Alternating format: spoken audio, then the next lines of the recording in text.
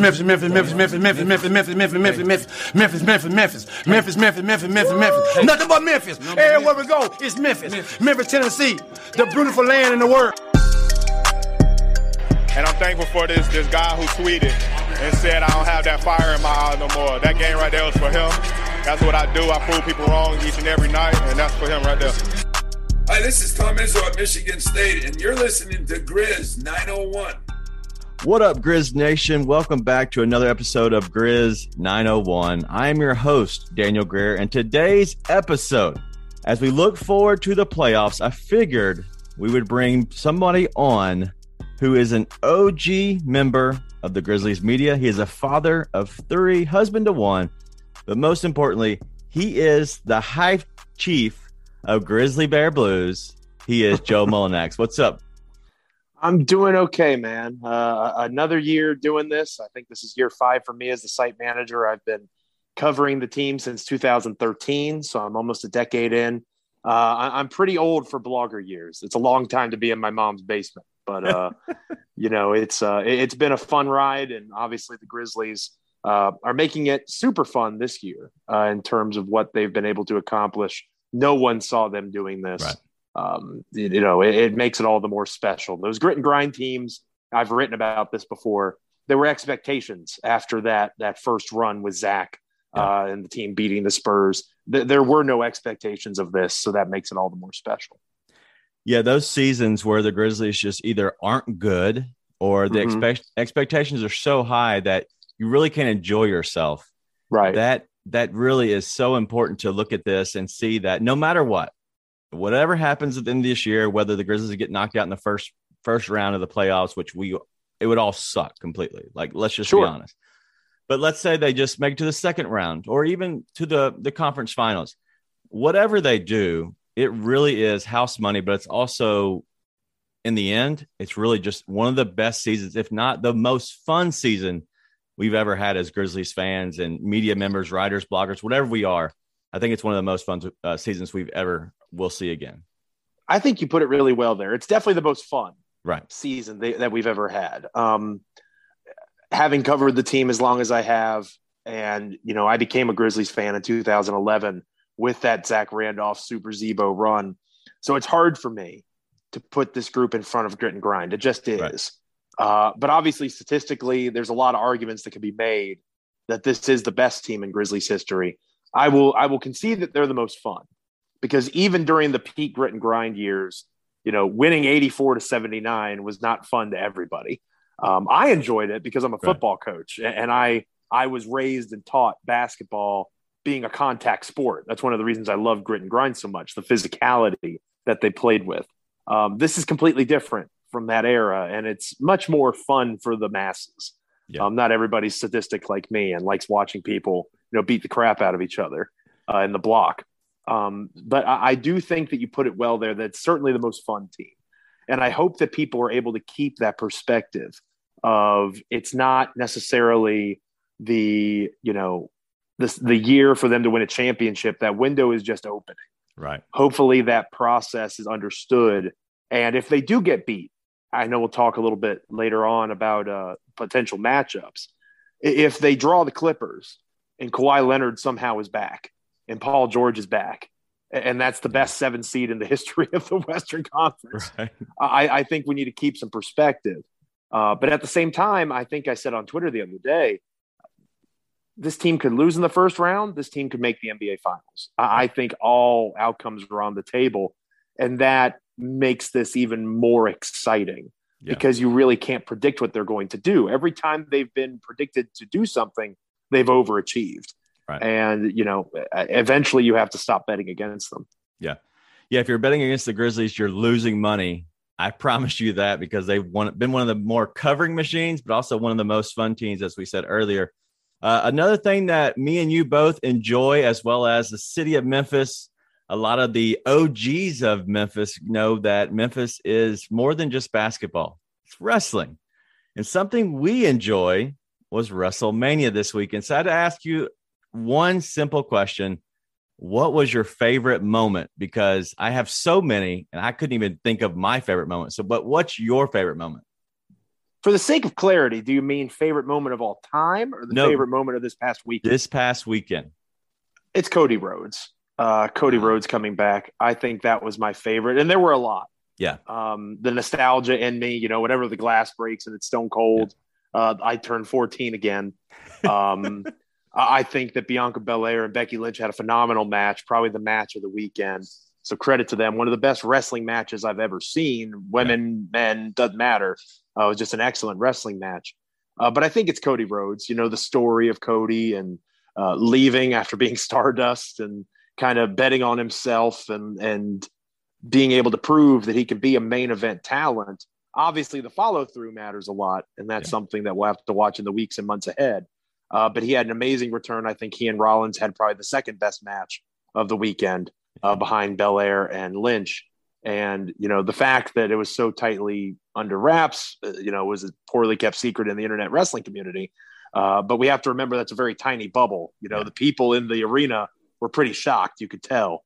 And, it was just a really fun WrestleMania moment.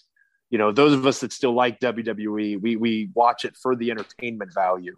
And I think that match was the perfect combination of entertainment and wrestling ability. That was my favorite part of WWE is the combination of the two. Because you have AEW that's largely wrestling and, there's a place for that, obviously.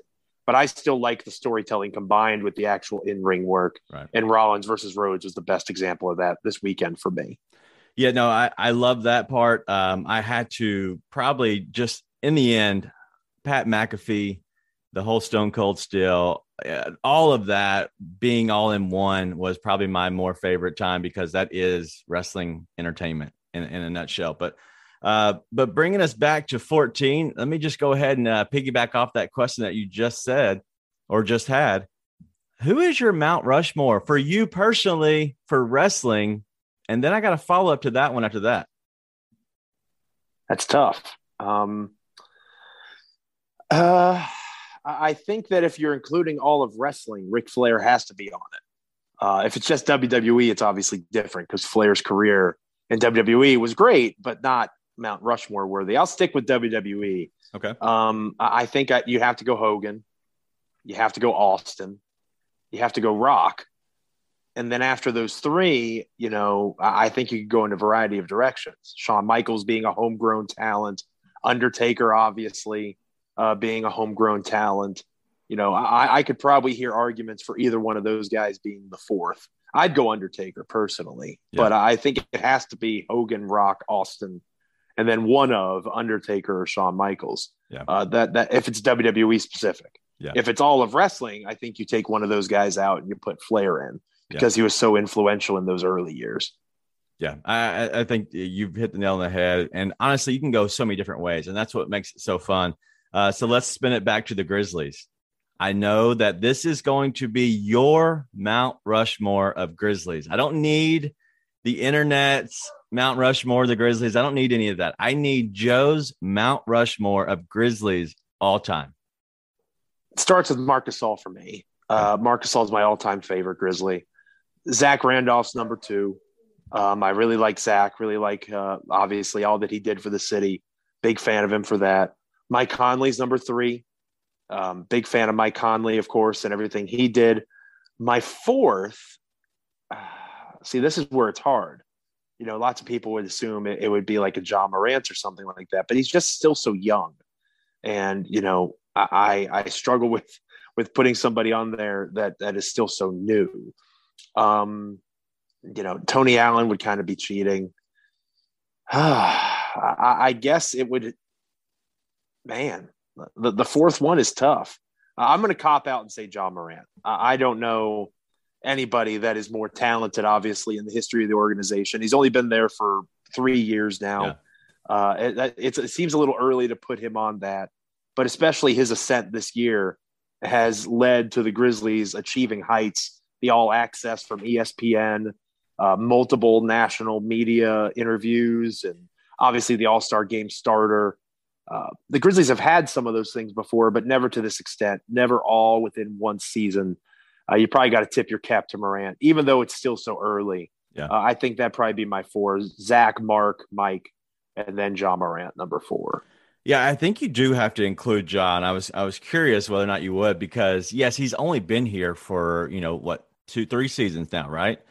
Um, it's one of those ascensions that once he gets paid in this offseason, and we know he's under contract, and honestly, in the NBA, does that even matter really? But he's here in Memphis in the local market. He should be here the extent of his contract as long as pretty much he wants to be here.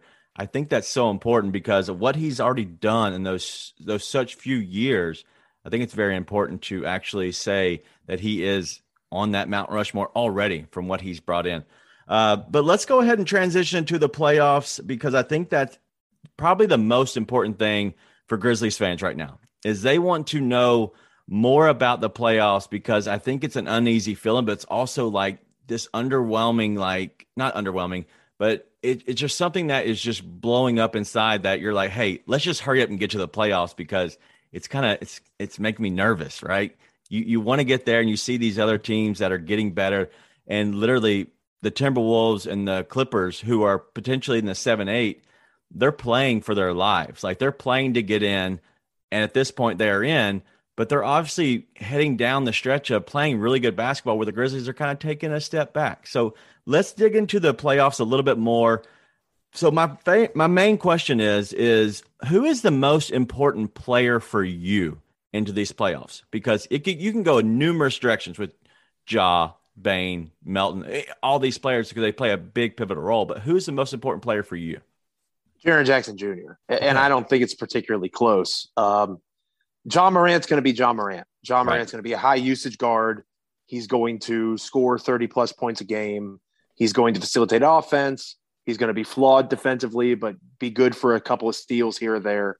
That's going to be Ja. His offensive maestro skills are going to make up for his defensive lacks. There is no world where the Grizzlies are better without Ja Morant in the playoffs. When you need a bucket and you got your lead guard being one of the very best in the NBA, that can do wonders for you. Just ask the Dallas Mavericks with Luka Doncic, or just ask the Golden State Warriors with Steph Curry. The Grizzlies have somebody that's on that tier now in Ja Morant. That's fun to be able to say. But Ja is never going to be the best two-way player on this team. He could be the best player on the team without being the best two-way player. The best two-way player is Jaren Jackson Jr. And he is someone who probably should be Defensive Player of the Year. He's probably not going to win it for a variety of reasons. But I do think that he is someone that they need to have a defensive impact the way that he's capable of without getting into foul trouble. It's going to be massively important, especially considering the matchup. If it's the Clippers, it might be a little bit easier for him because the Clippers don't really have a dominant big that he's going to be asked to stick. If it's the Timberwolves, Karl-Anthony Towns is playing some of the best basketball of his career. Yeah. He's probably a top 10 MVP candidate himself. I worry about that 2-7 matchup because either way, it's going to be challenging for Memphis. Right. If it's the Clippers, Paul George is going to be a tough guard for Dillon Brooks. If it's the Timberwolves, Karl-Anthony Towns is going to be a tough guard for Jaren Jackson Jr. Who's more important to their defense? It's Jaren Jackson Jr. So I really am kind of intrigued by how the play-in plays out. One of the positives here is nobody knows the play-in better than the Memphis Grizzlies, right? Yeah. They're the only team in the history of the play-in tournament to actually win the play-in tournament that wasn't supposed to be in the playoffs. They were the 9 seed last year, if I recall. And, in a normal year before the play-in tournament, the Grizzlies wouldn't have made the playoffs at all. Right. So they're the first team to actually take full advantage of that. They've been in the play-in both of the first 2 years. So I'm not as concerned about them overlooking the play-in because of that unique experience. Yeah. I'm more so concerned about, a young team like them having this much time off. Yeah. Like they played Friday. They aren't playing again until Tuesday night against Utah. They obviously have a few games to end the season, but then they're not going to play again until the earliest Saturday, the 16th, I believe. Mm-hmm. So they're going to have almost a full week. And, they're giving guys intermittent days off. Hopefully we see some starters this week and it's not just a full 2 weeks. I worry about rust with this young team and getting out of rhythm. But I'm more concerned about that right now than I am who they play, because either way, there's a reason the Grizzlies are the 2 and the other team's going to be the 7. Memphis is a better basketball team. But the thing about being so young is rhythm is a key part of all of that, at least in my opinion. How they balance that's going to be fascinating. Yeah, and not having Ja for that extended period of time, but also now you're saying the rest of the guys might have some time off. And I know a lot of these young, players will have a chance to excel, such as they did in the Suns game. That's all great, but realistically, you're 8 deep for the most part in the playoffs, so there's only so many players playing, and majority of them are not playing right now in this stretch of games. And so I am worried about that probably more than anything else, but also getting 2 teams that are fighting to get in to make sure that they are playing in the playoffs. That's always tough because they have to win a game to get into the playoffs at this point, and that's called momentum. So I think that's a big key. I think that, and again, nobody's asking me. Taylor Jenkins isn't giving me a call saying, Joe, how would you handle this?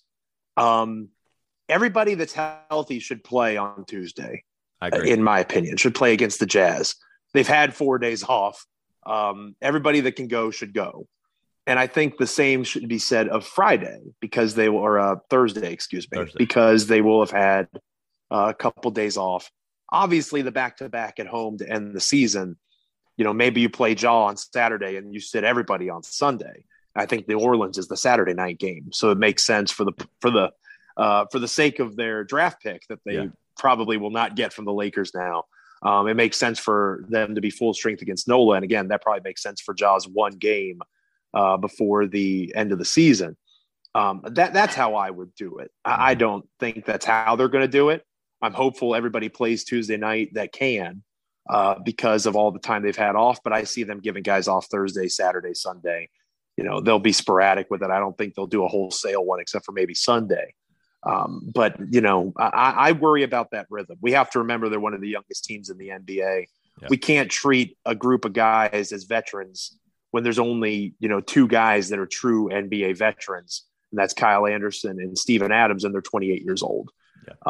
We can't act like they have all this playoff experience. They've been in 1 playoff series and they lost it in 5 games to the Utah Jazz. I just want to make sure that we keep perspective on who they are. I've written about it multiple times over at grizzlybearblues.com.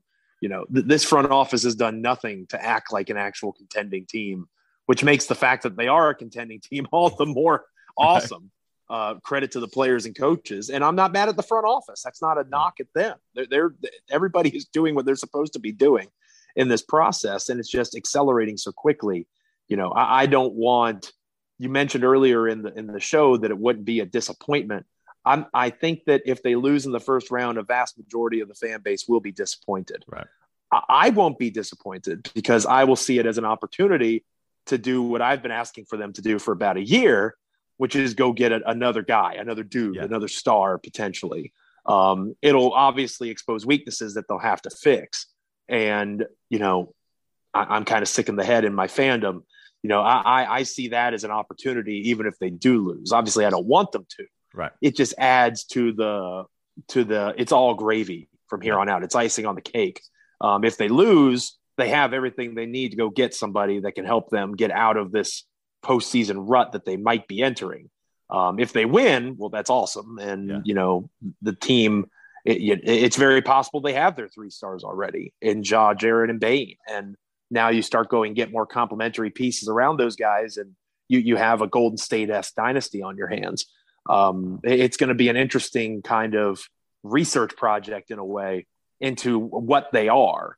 But we just have to keep that age and lack of experience in perspective, both now and as the playoffs enter. Yeah, he is Joe Mullinax with the Grizzly Bear Blues. We're here to talk with him. Just giving a few more questions here, and we'll get through these. Taylor Jenkins, as you talked about with maybe the team and the front office and how they built, a lot of people, not me, I am one of the biggest Taylor Jenkins fans, and I think you are as well in a sense.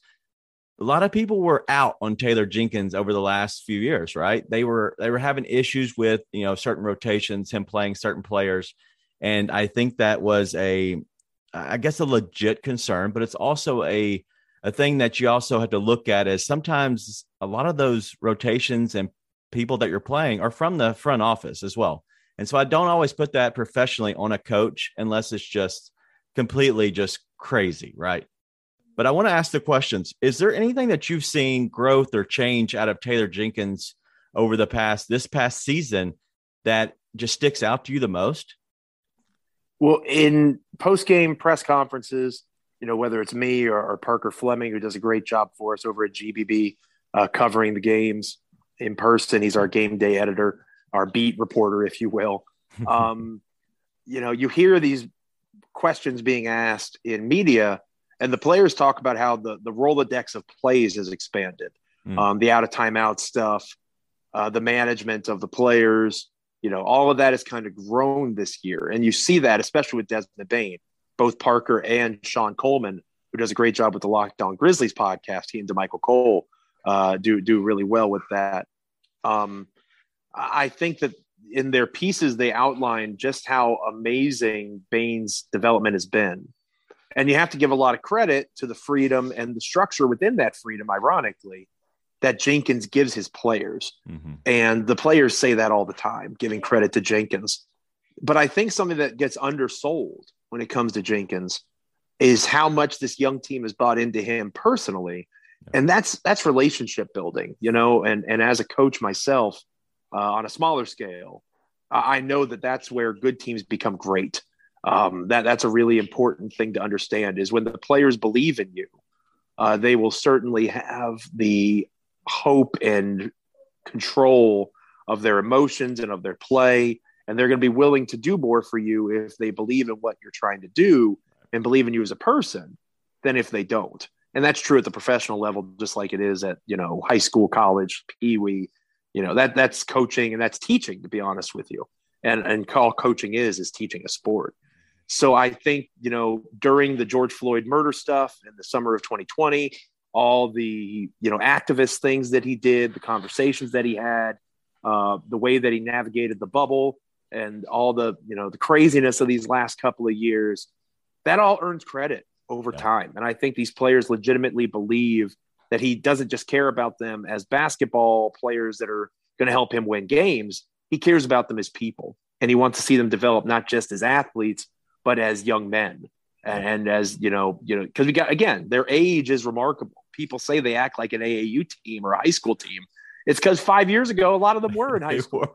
So I do think that that's important to keep in mind, is he's been managing a lot of young personalities, a lot of people who have chips on their shoulder. There's a competitive environment there that they're trying to cultivate. That can go sideways pretty quick, and he deserves a lot of credit. So if Monty Williams didn't exist, because I think Monty deserves Coach of the Year from the Phoenix Suns, I'm not going to be mad at all if he wins it. Taylor Jenkins is second place. Taylor Jenkins should be a finalist, to say the least. And if Jenkins wins, I won't be surprised. But I think it's Monty Williams' year. He deserves it. The Suns are a juggernaut. But, Taylor Jenkins has done a top 3 job these last couple of years, but especially this season, of course. And the expansion of his plays have been talked about a lot. The way the offense has expanded, the defense obviously remains steady or has improved drastically since it was so weak early in the year. He deserves credit for the scheme stuff. I think the relationships he's built with these players gets undersold, and that's a major reason for their success. You can't have a culture without people buying into it, and that starts with your coaching staff. Yeah, I agree. And the culture is so big because, as you talked about being a coach, it's really creating that culture. That way, when someone walks in, they understand what type of team they are, they find their role, and they fit in. That's really the most important thing with any coach, is to make sure that you are helping keep everybody happy, healthy, and rowing the boat in the same direction. And a lot of times you can have your assistant coaches, they can be the ones that are the ones strategizing behind the scenes and helping you with the plays and different things. And so I think that goes unnoticed more than anyone else really realizes, because you are the CEO of a franchise. You're the CEO of the team. And I think that is the most important thing. Let's go ahead and hit on last 2 things. And these can be very quick. We don't know exactly who the Grizzlies are playing yet, but if there's a matchup to watch in both games, but one of the two, with the T-Wolves and the Clippers, we'll hit on both of them real quick. Any matchup you're looking forward to or looking that just stands out the most to you for either the Clippers and or the T-Wolves? For the Timberwolves, the way they defend Ja Morant, they have a large enough sample size now where we can say with confidence that Ja struggles with the Timberwolves. Yeah. So Morant being a student of the game that he is, learning how to battle that, beat those blitzes, deal with the length of an Anthony Edwards, who obviously has tremendous athleticism, one of the few guys in the NBA perhaps comparable to Morant in terms of athletic ability. Plus, he has the size advantage on Ja. So that makes things difficult when it's not Edwards on him. It's blitzing coverages, Patrick Beverly, other guys coming up and hedging, not allowing him to get to his spots. Ja has to find ways to overcome that, or else it's going to be difficult for the Grizzlies. That series will be more complicated than it should be. A lot of it's going to be centered around Ja. And then from the Clippers' perspective, I mentioned it earlier, the specter of Kawhi Leonard looms, right. The rumors that, Paul George wouldn't have rushed back if Kawhi wasn't far behind. Mm-hmm. And if Kawhi Leonard is somebody that's going to make an appearance in these playoffs, that makes that series all the more complicated for Memphis if they have their two superstar players, regardless of how much rust Kawhi may have. Defensively, that'll come back pretty quick, and that could impact the Grizzlies' offense, especially in the half court, which I know this has been one of their weaknesses the entire season is half court offense. It's one of the reasons Steven Adams is so important to what they do. Those offensive rebounds that get generated helps negate that some. So I think that for the Timberwolves, it's how Morant responds defensively. And for the Clippers, it really comes down to if Kawhi's there. If Kawhi's not there, the Grizzlies should win that series in 5 or 6 games. If Kawhi is there, all bets are off. It could go 7.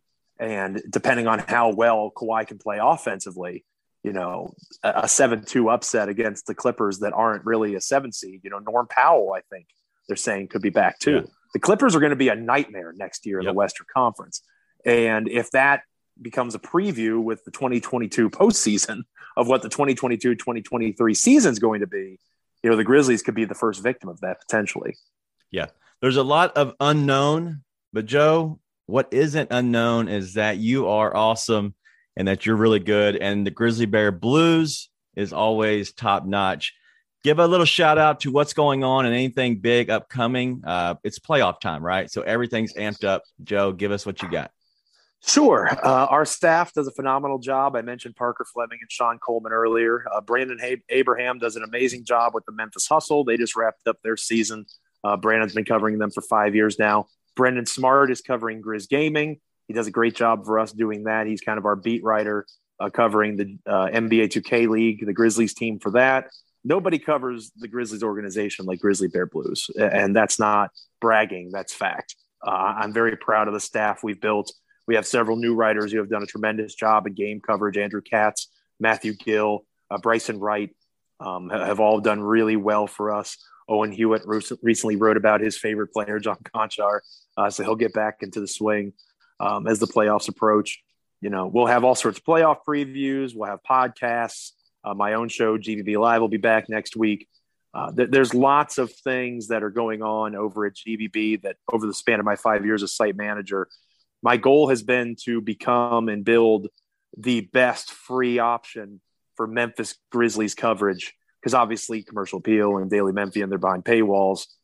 I don't think anybody for free, you deal with some ads over at grizzlybearblues.com, but you can come to us every day and there's 2 to 3 articles for you to check out covering the Memphis Grizzlies. Nobody else can say they do that. So I'm proud of what our staff does. I've been honored to kind of drive the ship, but we're a team over there. I'm the face or the grand tribal chief, as you put it, of GBB. But I have an amazing team that I've been fortunate enough to work with all these years, and I'm looking forward to how they're going to cover the most unpredictable playoff run in Grizzlies history over at grizzlybearblues.com. He is the High Chief Joe Mullinax. He is with Grizzly Bear Blues. Joe, I can't thank you enough. It's been so much fun, man. It's been a good time, very insightful. And then this week, you're off. Enjoy yourself right before the Grizzlies get turned up. Kind of relax a little bit this week and have a good week, man. I appreciate that. I'll be covering the Jazz game for the site, so not completely off. But, Parker and Brandon do a great job covering. They're on the ground there in Memphis. I live in Virginia. So it's a chance for me to stay up a little bit later and give them a night off and do some coverage with Zoom. That's one of the positives of the pandemic. Yeah. With all this Zoom coverage stuff, I can help a little bit more with the game coverage. So, but yeah, it's a week off from teaching, and I'm excited for that, spend some time with the family, but like you said, kind of get charged up for the playoffs coming up. Yeah, we're excited. Here at Grizz 901, we are getting going. We will have another episode coming out this week, as well as an episode after each playoff game as we go throughout the rest of the year. We are done. Joe, thank you so much. Be nice and tell your friends.